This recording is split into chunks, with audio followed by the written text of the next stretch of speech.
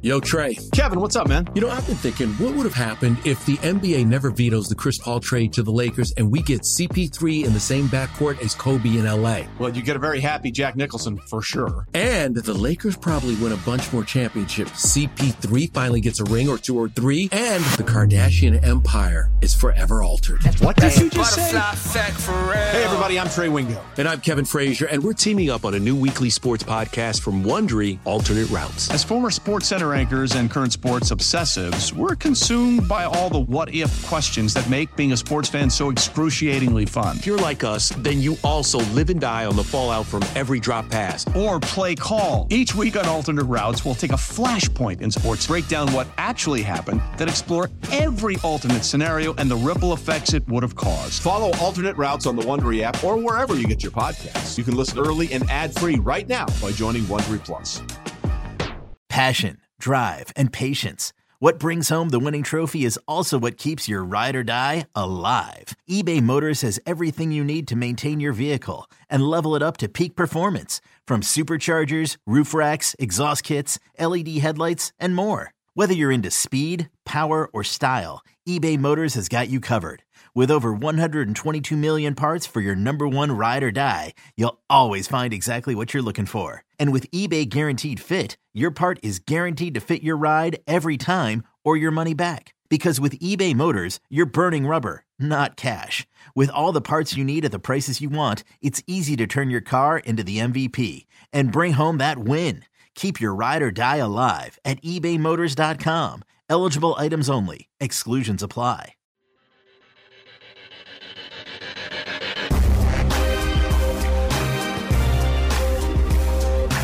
And we're back here on Inside Black and Gold. I am Jeff Nowak. He is Steve Geller. Make sure to subscribe if you have not already. I'm Jeff Nowak. You can follow me on Twitter at Jeff Nowak. You can follow Steve on Twitter at Steve Geller, WWL. There are no check marks anymore. You're just going to have to go on faith. Although I have a microphone in my picture, so that should help. All right. Well, as promised, I'm going to throw the interview I was able to do with Cam Jordan last week at you in this segment. A couple of notes. If you follow us on YouTube, I did post an abridged version of this interview on the YouTube channel earlier this week. There's about 5 more minutes of content in this version than the one if you've watched it on YouTube. So, you know, you can skip around if you want. It's mostly at the back end where we kind of talk about draft stuff. And so the other note is that this was done the morning of the draft. So there's a couple of questions in here that will kind of seem out of date. I was originally going to cut them out, but then the draft happened and it was very prophetic what he said in terms of, like, he basically predicted that Will Levis was going to fall out of the first round, which was like this major storyline. But when you listen to it, you're going to be like, oh man, that makes a lot of sense. So check it out. It's a good time. And without further ado, here you go. So how you doing, Cam? How you been? I'm not bad. You know, I've been enjoying life, and it's sort of weird to get back to real life, I guess. You know, back to football. You don't have a Twitter check mark anymore, so I have to like double check every time I see you tweet. Who is it? Well, I mean, I've seen you all over the place. So what has been the highlight of your kind of jet setting off season? Because it seems like you've been everywhere. Right? I've been everywhere, man. I've been everywhere. No, the family has. We lived in Madrid for a month, and then we went off to Bilbao for a couple of days, came back over to Barcelona. We've been here for the month of April, and then had like a quick 5-day spurt between going back to Bilbao for a soccer game. I went to Bilbao, we went to Guggenheim. I had to go back for a soccer game. Went to San Sebastian, went to Victoria, did some rural games out in Basque Country, did a soccer challenge out with Mikel Moreno over there in the Basque area, and then in Sevilla, and then went down to Sevilla and went back to Barcelona. It's been a time. We had a time this last couple months. Well, what kind of spurred that? Like, why this year? Because I mean, unless you do that every year, and I just don't know about it. No, come on. I've been gone since like a week and a half after. Right. I was like, this is great. Also, I'm gone. And I literally was on the sidelines of that craptastic Cleveland Browns -19 football game. And I was like, the lies that I've been told all my life. That was my first snow game. That was my first game probably under 30, like maybe under 20. I think there was a playoff Seattle game that probably got that cold, or maybe playoff Philadelphia game in like 13 that got that cold. But other than that, like I've been snow-free all my life. You know, I grew up in Arizona. I played over at Berkeley, and I got drafted with the Saints. I've had phenomenal luck my entire career until year 12, and I was in the middle of this dumb football game where people were like, you know, people from the Midwest like embrace it. You know, I was born in Minnesota. And like friends from Minnesota was like, oh, you haven't played a real football game, so you play in the cold. They're liars. They're full-blown egotistical maniacs that are just living this machismo life of embracing the cold. And I get that's what they have to do for mental keepsakes. But that's not real football. It hurt to hit people. It hurt to shed people. It hurt to, you know, lace them up. It hurt to try and get warm. It hurt to get ready to get cold. There was nothing fun about that game other than I knew other people were just as miserable. I looked over at my trainers. One of my trainers had like snot frozen, like coming out of his nose. I like after that first half, I ran into the locker room, and I remember everybody was, you know, drinking soup, and some guys were like, this is football. And I was like, they're absurd. This is not football. This is not your best. I want my best 11 versus your best 11. That's not real football to me. So either way, you know, we win that game, whatever, but I'm on the sidelines, and I was like, this is not it. You know what? I'm leaving. I'm talking to Ryan Nielsen, who's now the DC over at yep. I forget the team's name sometimes. The Falcons. And then so I'm sitting there and I'm like, what am I gonna do? But I was sitting there talking to him, and I was like, yo, I'm going back in the game. He's like, no, we got rotation. I was like, I am cold. I'm going back in. And then so somewhere in there, I was like, all right, you know what? I'm going to another country after season. You don't have to worry about me. And he was like, what? And it snowballed from there, literally out the snow. I went home and I was like, hey, babe, how do you feel about homeschooling in this second semester? She was like, well, you know, I did it in COVID. I said, great. She's like, what? I was like, I'm trying to go somewhere. I'm trying to learn some Spanish. I was like, you know what? My Spanish is just not up to par. I'm inspired to do better things. And she's like, so what do you think? And I was like, Spain. And she was like, all right, cool. And then it just went from there. So I had a plan, and by the time Super Bowl happened and, you know, we didn't make playoffs. So then I was like just planning. And so 2 weeks after Super Bowl, a week and a half after Super Bowl, I was in Madrid. That's a much better answer than I was expecting, which is like normal. It's like, oh, let's go on vacation. Like, no, you had a -10 degree prompt. -19. Yes. -19. Yeah. I can tell you one thing that would have been worse than playing in that game would have been losing that game. So at least you have that. I was thinking about the crazy fanatics that I have so much respect for with no shirt on in the upper bowl, somewhere in the middle of that game. They're like, hey, everybody in the upper bowl come down to the lower bowl. I've never even they're like, yeah, for body warmth purposes. So you don't so you can huddle die. together. Come huddle together so you can watch this football game. And I was looking at the fans. I was like, much respect. Because there's no amount of money that could ever make me play for this team. Like, you could be like, Cam, I have $58 million a year for you, unprecedented amount. You've never been paid this much for 1 year football. And I'd be like, thank you very much. I'm gonna go, you know, if there's 50 on the table here, there's got to be 40 on the table somewhere in a warmer climate. Thank you, but I'll be leaving. Yeah, I appreciate you and Alvin kind of have similar philosophies about the cold. And then Carl comes out and he wasn't even wearing a shirt in the pregame. And he was like, cold's in your mind. And Alvin's like, no, cold exists. And it was here today. Cold. I can't, my hands are over here like this. I can't feel my hands. No, the cold exists. All right. So before I forget, I do want to ask you, so this NFL Rivals, obviously the debut today. Did you download it? I said, did you download it? It came out today. NFL I have Rivals. Not downloaded it yet, okay. But why don't you just tell me what all of it's about? What is your connection with it? Why should people be excited about it? I mean, I'm excited because it brings back that nostalgic feeling of like, I keep saying blitz. Like, you know, it's that arcade style of play. It's not 11-on-11. It's like a smaller condensed version because it's on your phone. Download it. I mean, I happened to download it this morning right when I was like, well, I had to wait till like this afternoon because it was not technically today.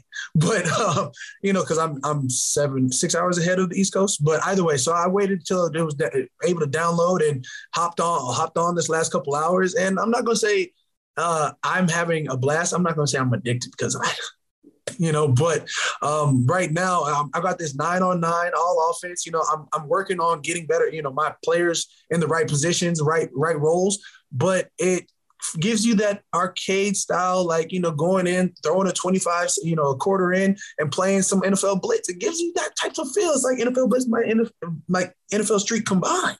And you've got on your phone. And I don't know what's great about trying to be your own general manager. I feel like I've been doing some mock drafts lately for the first time in my career. I'm like, I need D tackles, right? And in this game, I'm like, I got to have AK here. I got to have, if I can push, my team there. If I can put these pieces together, my team is going to be unstoppable. And clearly I'm biased because I'm going to be using my own teammates. But, you can compete against other GMs. You can just play as free as you want. And it's the fact that it's free. I mean, you're going to get hooked a little bit. You're going to have some fun. I mean, it's like all offense, no defense, which I'm like, they have some sort of prejudice against defense players, but it is what it is. Maybe it's coming soon. I just feel like me at a running back position could be a monstrosity.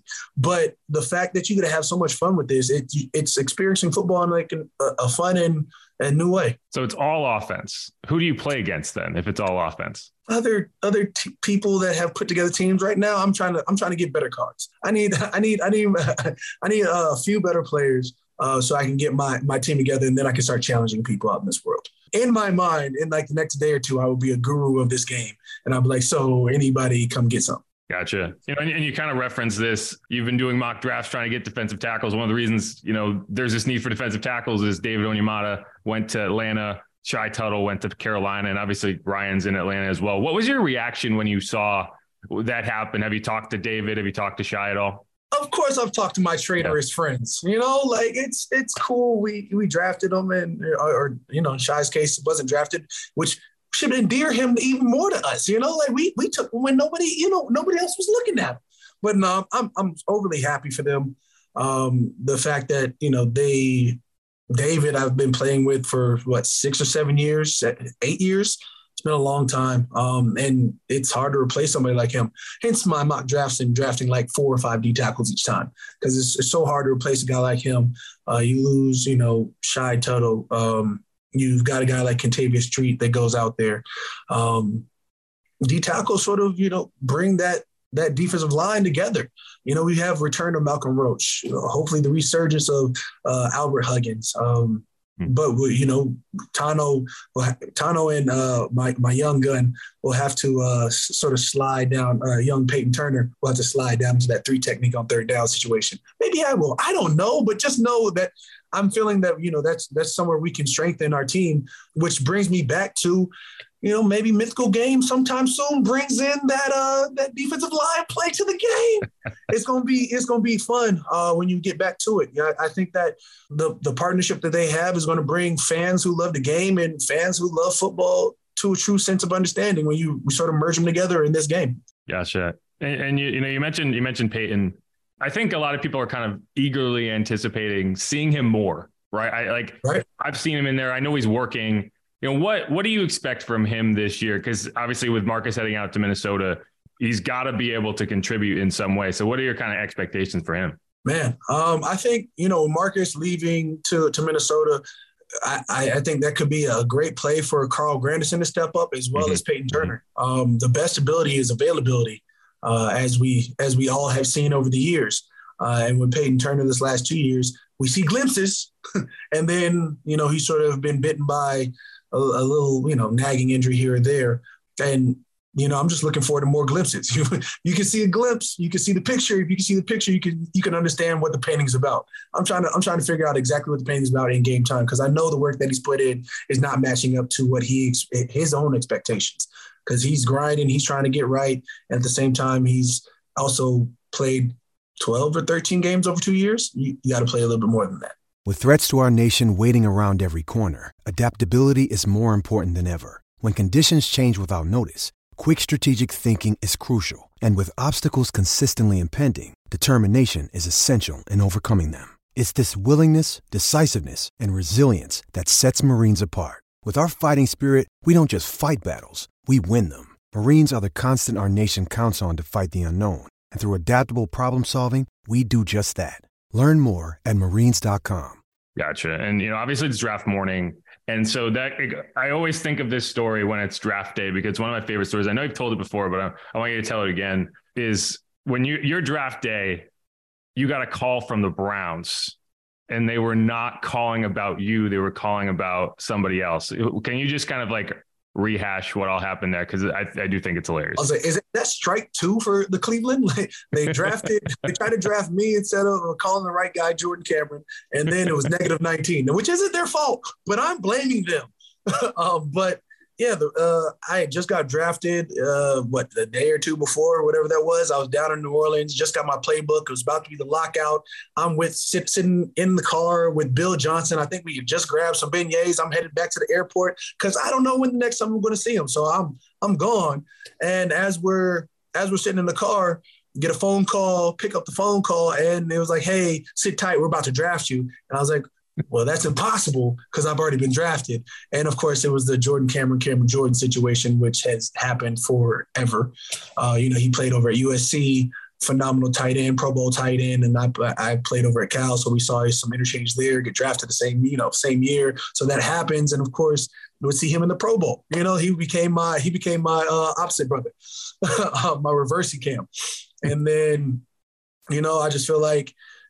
With that situation, I was just laughing. I was like, it was like the most, from not being in the NFL at the time, it was like, the Browns, they've got some things they got to work out, huh?